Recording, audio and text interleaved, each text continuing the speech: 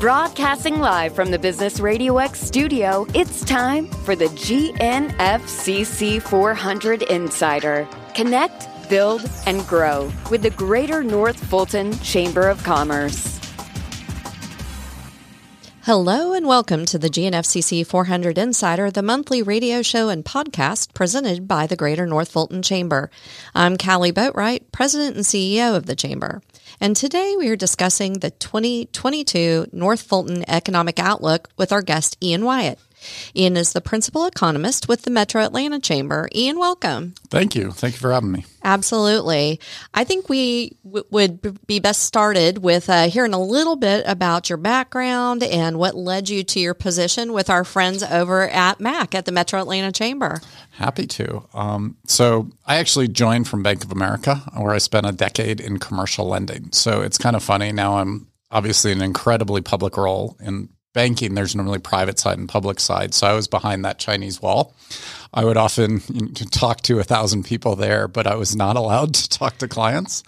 But I worked in strategy and analytics, did a lot of competitive intelligence, ran an industry risk team for a while. And Bank of America, if you don't realize it, has about a $400 billion commercial loan book. So it's the largest commercial lender out there lending to companies. That's what commercial lending means. Basically, it's just you're lending to companies, not people. And so I got to know a lot of our clients, a lot of their issues, and I had a pretty deep understanding of how do companies think about stuff. Prior to that, actually, I worked at the Bureau of Labor Statistics, which normally sounds very boring, but all of a sudden now with the unemployment rate really low, we're hearing all these obscure surveys in terms like labor force participation rate, JOLT survey. And all of a sudden people are interested in a topic that most people find boring a lot of the time. So that was where I started my career. And I also, while I was there, I picked up a master's degree in economics. So I have a master's from Johns Hopkins. So did I just hear you say that you were a nerd for a while and now you're really cool because everybody's catching on? Is that kind of what we're saying here? I'm a stealth nerd. I'm like, underneath my outfit, it's like a Superman but nerd costume. I like it. That's fabulous. Well, I think that's great for what we're talking about. Most people, if they hear about what's going on with an economic outlook, get set for, kind of being lulled to sleep over the next 30 minutes. But one thing I know about you is you've actually got game, right? You've got some jokes.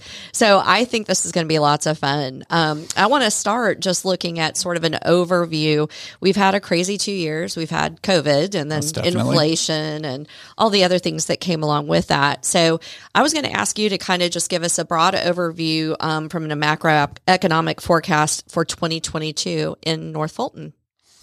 I think, first of all, just level set here, Atlanta's in an incredibly good position right now. We are really outperforming the nation's economy we have over the last couple of years. I think part of this seems like we're in this moment where all these tech companies want to locate here. We're getting a lot of tech companies here, professional services, a whole range of companies. And it seems like, hey, this is luck. This is just sort of, whoa, we're having our moment. And to a certain extent, there's a little bit of truth in that. But a whole lot of it is very intentional. It's things like developing Georgia Tech, developing Midtown, working at Kennesaw State, really improving a lot and moving up in the rankings. And companies are seeing this. They're seeing the assets that Atlanta has and being attracted to it. So I'd first of all say that Atlanta's outperforming the country. I think realistically for the country, GDP growth is probably going to slow a little bit this year. It's not, we're more in a rebound stage. We're really at an unsustainable growth rate or just, getting too hot. We're running our engine too hot. We have to cool it off a little bit, but hopefully not too much. That's always the balancing act the Fed does. I think 3 to 4% growth is probably a realistic estimate for this year. And Atlanta will outpace that by a little bit just because fundamentally we are growing a little faster than country is. We're a little younger. We have some good demographics in our favor as well. Right now, though, challenges I see is, the labor market. Yeah. Everyone's having all those resignations out there. No, don't say it. The great resignation. Yes. It is definitely true. It's a thing. We are dealing with it at MAC just as much as we are hearing it from every company in the Atlanta region. And, it's not unique to Atlanta by any means.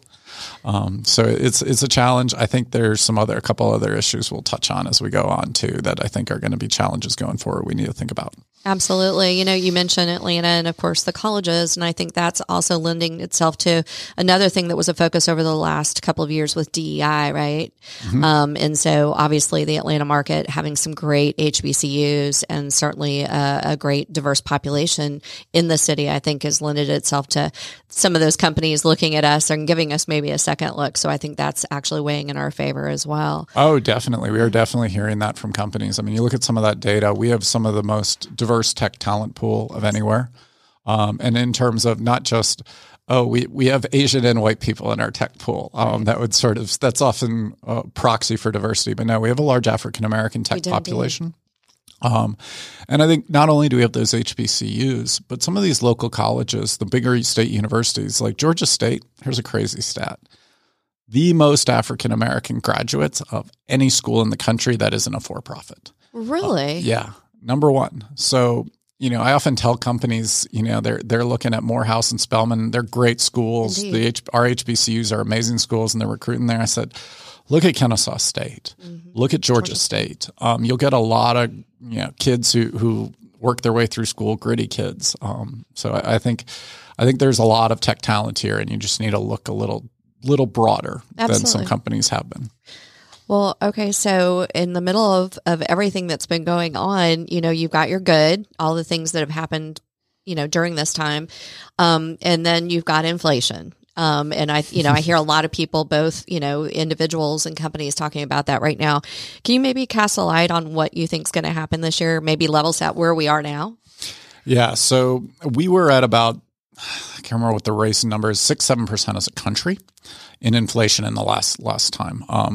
And Atlanta was at 9.8 of any metro area. We had the highest inflation. So 9.8, which is a crazy number. We don't want to win that stat. No. Not an area we want to win. I think Phoenix is up there with us. Basically tied. They were at 9.7. That's not really a real difference numerically. Mm-mm. I think there are a couple of things going on there. Why is Atlanta outpacing the country? One, we've outpaced it in terms of job growth. So the Fed probably would have raised rates if the country looked like Atlanta. We are doing better in unemployment than any of our peer markets by probably a full percentage point. So what that means, though, is the labor market's tighter. It's harder to find people. So you raise salaries, and then you're going to have to raise prices to pay for stuff. So that's some of it. I think one of the big pieces I really do worry about, and this is a national problem too, and Atlanta's much better than the nation in some ways, is housing affordability. Okay. We really have had deterioration in housing affordability. Buying a house in Atlanta, the Atlanta Fed publishes this cool index, super interactive. I recommend going to the website. You can go down to a county level, and they'll say, can the median person afford a median house? And Atlanta basically is right on the cusp of not being affordable. No area west of Texas would they consider affordable. Literally not a single metro area west of Texas. Goodness. And Austin, Dallas, Houston also fail that metric. So the point is we have deterioration, but relatively speaking, we're still relatively affordable, but we want to maintain that ranking. That's a big thing getting companies here. I mean, well, you move here, you have a decent lifestyle, you get to, live near a golf course, have a nice house, all those kind of things that you couldn't afford in New Jersey or San Francisco or wherever you're coming from. And I think it's getting a bit weaker. And so part of what we need to do, we just haven't built enough housing since 2008. We aren't even close to what we were building back in the 2000s. Yeah, that inventory issue certainly is a real thing. But, I hear people all the time saying, how much their homes have gone up, the investment in their homes, of course, which if you have a home currently, you're looking at and thinking you've just won the lottery. The problem with that is that going to go back? I mean, I've heard different folks talk about different things. I think most frequently what I hear is we're finally level setting with the rest of the country because Atlanta has always been a good deal for buying a new home. We're getting a little closer to the rest of the country, but I don't think we have to be the same as the rest of the country. Right. I think we aren't making the same mistakes like California's property tax initiative from the 80s that basically really disincentivized localities from approving housing. And you look, my cousins live in the Bay Area. They live in Palo Alto. My first cousin. It's a nightmare if you grow up there trying to stay there unless you get some job at Google paying you, $500,000 a year. One of my friends is an orthopedic surgeon. One of his friends, also an orthopedic surgeon, left the Bay Area because he said he felt poor or middle class. He said he was middle class, and he's like, making $500,000 a year. Because that's what it takes to live there, right? And it's ridiculous, yeah. And so we don't want to become that. And so I think we don't have to, and we can make a choice to build more. We have the space. I think we can make a change on that. Sure, yeah. Well, and you mentioned as part of the conversation about inflation, our unemployment rate. So let's go there, because I think that is one that we're winning, which sounds good, but comes with its own set of problems. So we know our unemployment rate is lower than it's ever been. In Atlanta, is better than the country. So maybe tell us a little bit about today's labor market and what you're seeing. Couple things. I think, first of all, yes, we haven't, this is not really precedent. There's no precedent for Atlanta being this much lower than the country before. I mean, our labor force is a little younger, and a couple other demographic things. Typically, older labor forces have lower unemployment rates because people don't switch jobs as much. They don't quit. You know, you're 20, you don't have responsibilities. You can say, forget this job. I'm quitting. I don't know. And, you know, if you're living with your parents, you don't have rent to pay. No big deal. All of a sudden, you're 45 and have 2 kids and a mortgage. It's a little different story. And it just is the nature of being older. People tend to switch less. I mean, so yeah, it's we should be, in fact, a little higher. Our natural rate, you'd call it the natural rate of unemployment, should be a little higher. In fact, we're lower. And it just shows you how hot right now Atlanta is. And also, actually, not as many people here left the labor force as other states. So, you know, they always talk about, you know, how many people quit the labor force. And a lot of older folks did around the country. I don't know how many of those are coming back. We do have issues with, say, middle-aged women. A lot of them left. I mean, it's not huge, but it was enough where it mattered. And obviously there, I think we really need to deal with some of the childcare challenges. And younger men, and they are coming back. The population where I'm hearing from some employers where there's opportunity is those teenagers. Mm-hmm. For a long time, 16 to 19-year-olds, you look at the long run trend back in the 80s and 70s, a lot of them were working. They were, you know, working at McDonald's or whatever else. And a lot of them now, you know, partly this reflects what employers and colleges are looking for. We'll do like maybe the unpaid internship or whatever enrichment thing in summer, but they're not, you know, doing the burger flipping traditional job. What we did. Yep. I worked 100%. at Little Caesars for me. I made pizzas. Yeah. So it is there, but the rise in wages there we're seeing, I think there's a little more cynicism about the value of college we're seeing now. And those kids are working. But the other problem we have is fundamentally demographics. We've had a lot less immigration in the last few years. And the number of, you know, 18 to 22-year-olds, like people basically in college, the prime college years, they're smaller than the group before them, you know, and the group before that, you know, the millennials are a bigger generation than Gen Z. Right.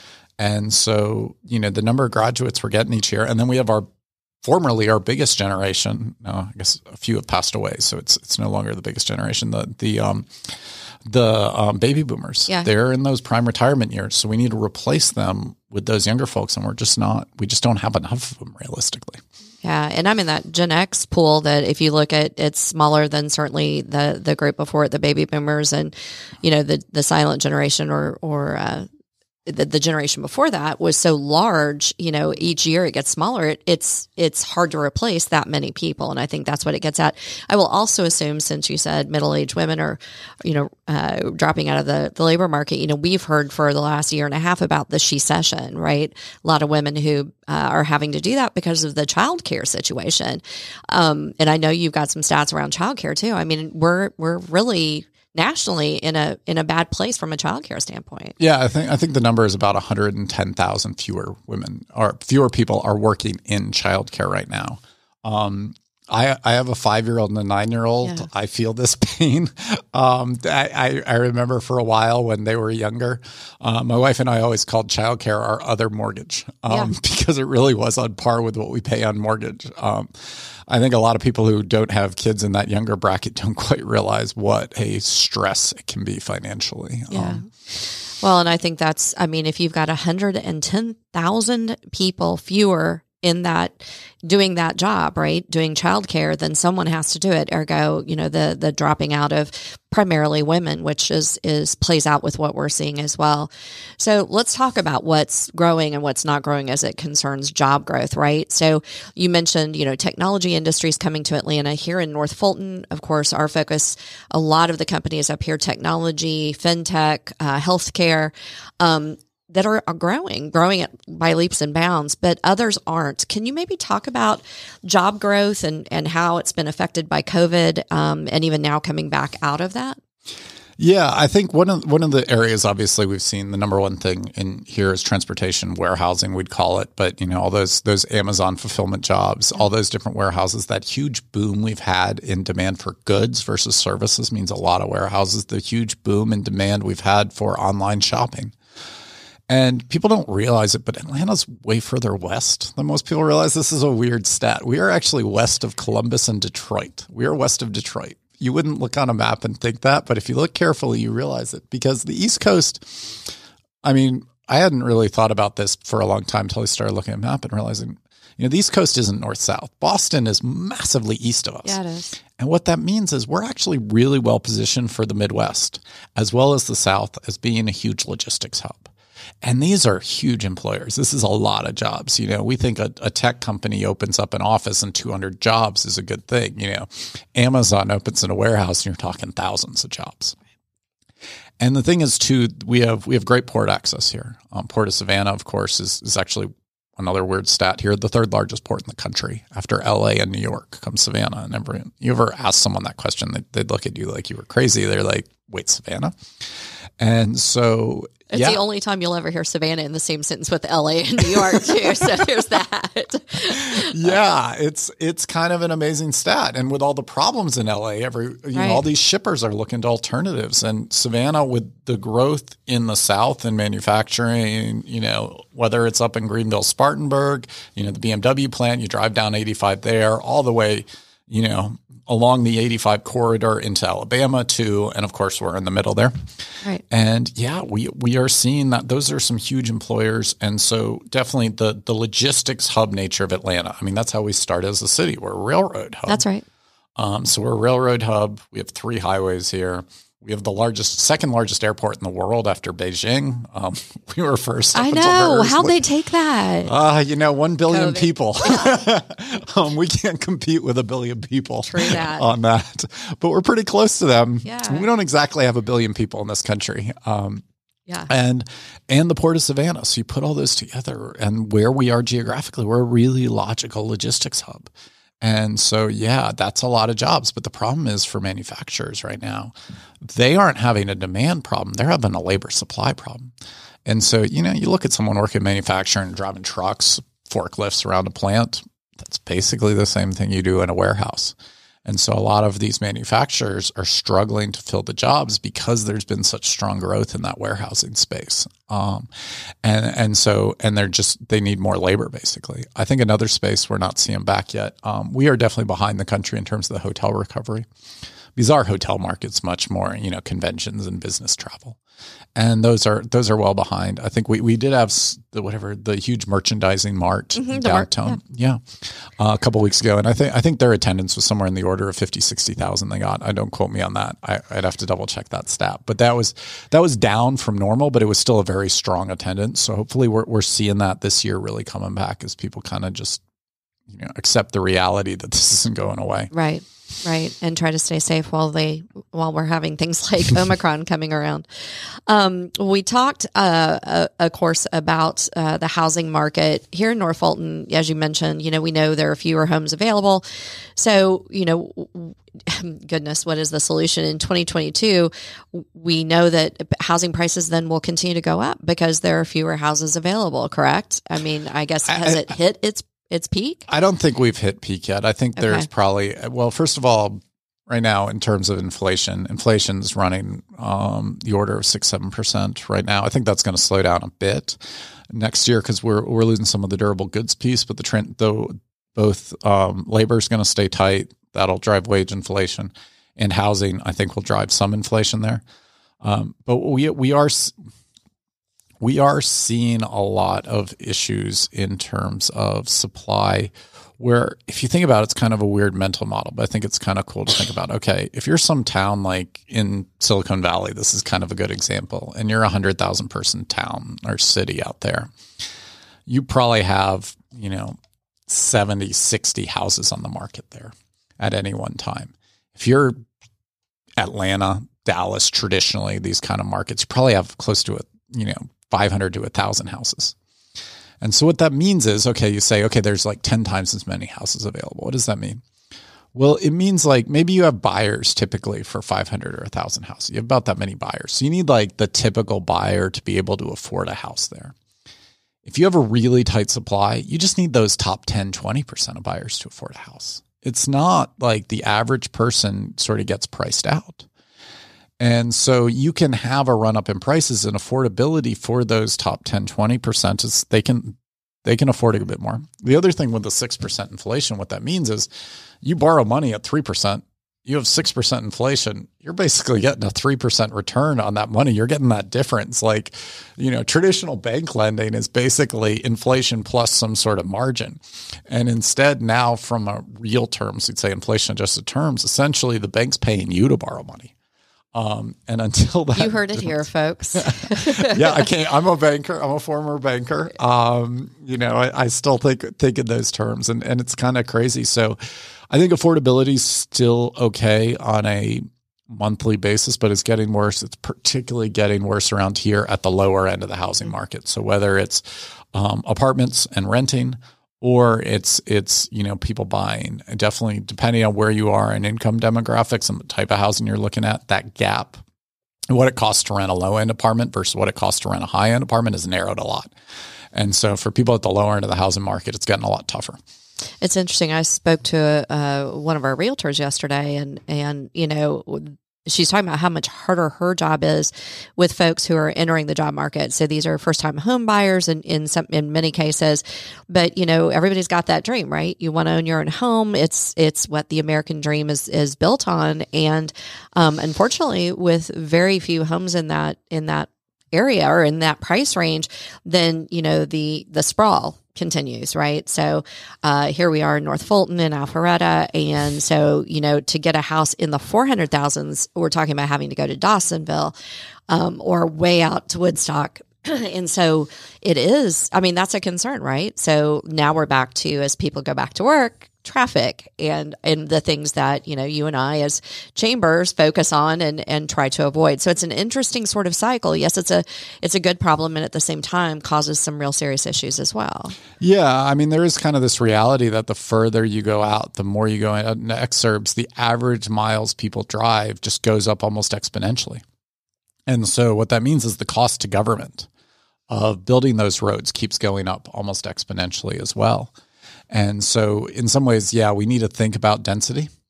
We need to think about, people think of density in terms of building big apartment towers. It doesn't have to mean that. You look, some of the densest neighborhoods in the U.S. are just basically row houses. DC is a great example. Yeah, that's my hometown. Yeah. Well, I grew up in Fairfax County, but Northern Virginia. I know DC well, and yeah, a lot of there's a lot of density with row houses and town. The modern version is basically townhomes, and we can build that and think about how do we think about cutting people's commutes down, getting stuff where everything they need, whether it's schools and everything else. And the other thing I believe in, and this will be a little bit of a heretical view up here in North Fulton, is street grids and connected streets. That, we can't have every single neighborhood have dead end streets, because the problem is, though, once you have one cut through, everyone takes the one cut through. If you live somewhere with a street grid, which, DC is, and plenty of other places I've lived, when every street's a cut through, it works. The problem is you sort of end up with one extreme or the other. And then that ship has sailed, my friend. Yes. Yeah, we can't really retrofit a street grid on North Fulton. That's really hard to do. I don't think that's going to be happening up here. Speaking specifically about North Fulton, of course, we know and are proud of the fact that we're one of the most economically sound areas really in the state. So maybe a view of North Fulton, the 6 cities of North Fulton, and how we compare to the rest of Georgia or the rest of the country from that economic outlook. Yeah, I think certainly, tech is having its moment and does not seem to have really faded yet in terms of hiring. So certainly, that's North Fulton professional services in general, across the board. And obviously that's a big part of what happens up here is definitely having a good moment in terms of growth nationwide. It's more the reallocation of labor where we're seeing big shifts is more in the kind of blue collar manufacturing, warehousing kind of stuff, fast food, restaurants. That's where we're seeing real shifts. Now, North Fulton is definitely well positioned. I think we certainly have heard, though, when we've talked to employers around here is, they're a little concerned, like their employees look to move here. One employer I can think of in particular moved their headquarters here not too long ago. And their employees said, wait, I thought Atlanta was really cheap. Right. And they said, what I'm seeing anywhere close to here is not so cheap. I said, well, Atlanta's I was like, it's the best high schools in the state. North Fulton has the best high schools in the state. That's right. But you do pay for that. Yeah. And that's exactly why, we're the highest education in the state, and so you look at that and recognize what's created sort of that perfect storm up here, and the cost of living certainly is part of that. I still wouldn't choose anywhere else to live, so that's okay. Well, I want to open it up to you.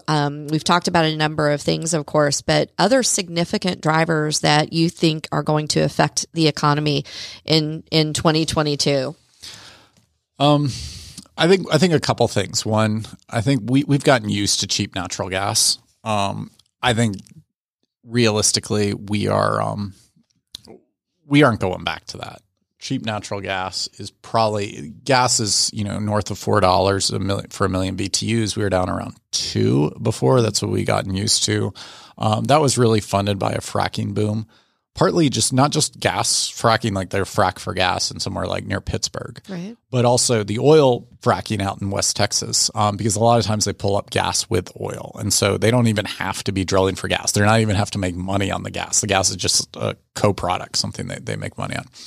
But realistically, a lot of what investors got burned really badly a few years ago in that space. And they're not coming back in terms of drilling in the same way. And the other thing we've done as a country is we've really increased our demand for gas massively. One, we've shifted our power grid. This has been part of the greening of the U.S. power grid. Right. Is, we've gotten rid of a lot of coal. That's great. Certainly, there's plenty of externalities that come with coal, even excluding the whole global warming thing. It's mercury and soot and all sorts of other nasty pollutants. And so it's great from an environmental standpoint. And gas plays well with wind and solar because essentially gas is easy to turn on and off. So when the wind doesn't blow, you turn on the gas plant. It's a great backup plan. But we've also decided we're going to make a lot more chemicals in the U.S. That's been great.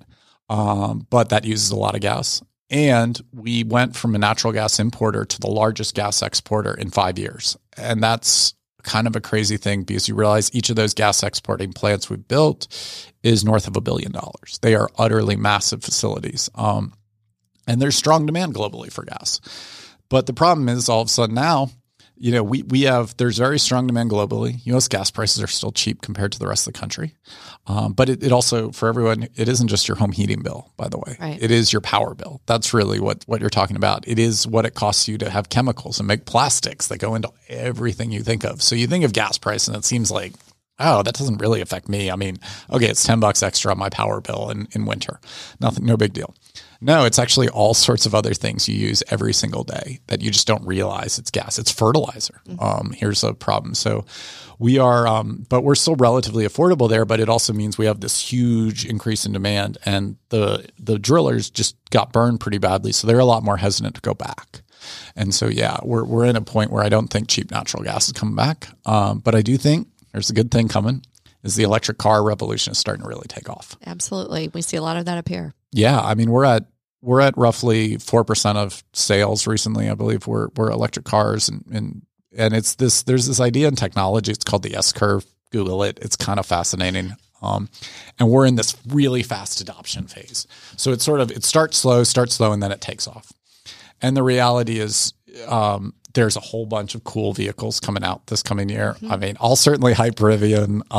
Mac was involved in trying to getting Rivian to come to Georgia. We're very proud of that. You watch their reviews on YouTube. They seem like some damn cool pickup trucks. Kind of the reviewers say it's not quite a Wrangler off-roading, but it's better than an F-150, which I'm like, that's some serious praise. And so, but also honestly, the F-150 Lightning is coming out, has very strong interest. It's getting into, the biggest selling vehicles in America. And the reality is, we are very well positioned in the auto supply chain here. The auto supply chain really runs from Alabama up to Detroit and Ontario, Canada there, like Windsor, and over to South Carolina where, BMW, everyone knows BMW in Spartanburg. Right. And you say it kind of surrounds us. We've got the Kia plant down on the Alabama border, but we don't have that big a piece of that supply chain. And the reality is when you look at it, these vehicles, it's a totally different technology. It means all those metals, you think of all those metals parts that are super precise in a car and all the lubrication, all those things happening and all those gaskets, they're all gone. That's right. They're not needed. And so it means all these plants are obsolete, but you need a whole new array of battery plants like that SK plant we're putting up on 85 north here. Yeah. And so, Georgia has an opportunity in particularly to push some of the benefits of, Atlanta, our strength in Atlanta to those rural areas that are struggling a lot more in the state and trying to get that into down closer to Savannah. Although Savannah's having a great moment thanks to all the warehouses they're building. Yeah, absolutely. With the port there, which we've already mentioned. So that makes a huge difference.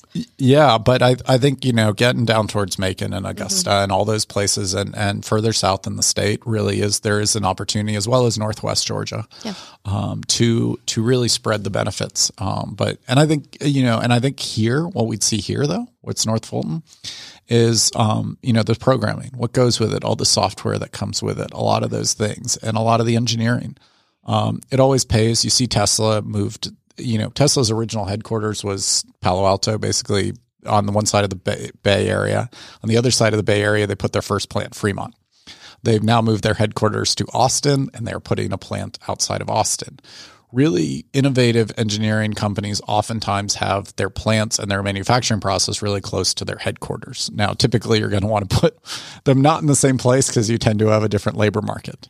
But we can be that piece. North Fulton's more that other piece of the labor market where we can get some of those technology, those engineering jobs here. Absolutely. No, and we are proud to be part of the electric vehicle movement with the largest live track from the airport up through Alpharetta that is now functional. So it's amazing to us as you see the growth in this and how fast the need is coming, and certainly the car dealers have embraced that. I mean, as evidenced by Ford coming out with a truck that's an electric vehicle, and of course you mentioned Rivian. So yeah, Ford is and they announced their F-150 Lightning. That's their electric one.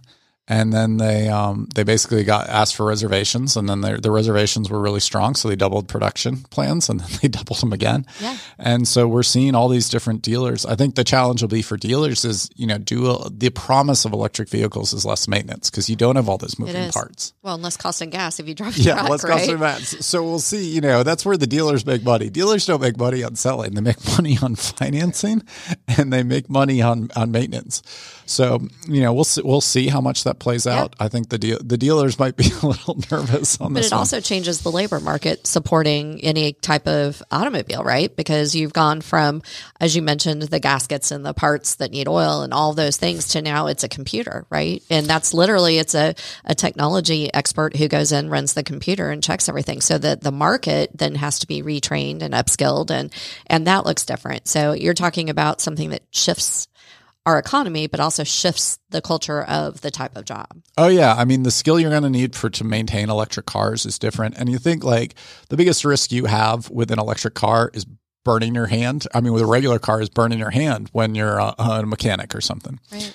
With an electric car, you got to electrocute yourself. Yeah, true. So it is something where you really need to be well trained. You need some good skilled people, and we're going to have to transition a lot of workers. At the same time, it's still like tires are still tires, brakes are still brakes. Right. The bodywork's still going to get in accidents. Absolutely. So there's still a whole lot of the car is not changing. Well, Ian, you have been very entertaining for an economist, and I'm not sure. I think that's a compliment. It's meant to be one. I have enjoyed our conversation very much, and I'm sure others are going to want to follow you or connect with you. Can you just tell us where we can find you, maybe website, social media? What's the best place to look for Ian Wyatt? So I am Ian D. Wyatt on Twitter. And feel free to follow me there. We'll also put out emails with Mac and stuff. We're plenty of stuff at Mac we're putting up on events. And, we love partnering with the Greater North Fulton Chamber of Commerce. They're great partners in development here. We really look at ourselves as a team trying to pull companies and jobs and help grow this area faster and fairer. 100%. No, we appreciate our relationship with y'all as well. And you guys have a great team. So it's good when you can collaborate and benefit everybody. And I think that's what we do. Ian, I appreciate you joining me today. I have enjoyed it. As I mentioned, I also want to thank all of our listeners for joining us on the GNFCC 400 Insider presented by the Greater North Fulton Chamber. To listen to this show again or to hear any of our previous episodes, visit GNFCC400insider.com. To find out more about the Greater North Fulton Chamber events and programs, you can always visit GNFCC.com. Until next time, I'm Kali Boatright, and this has been the GNFCC 400 Insider on Business Radio X.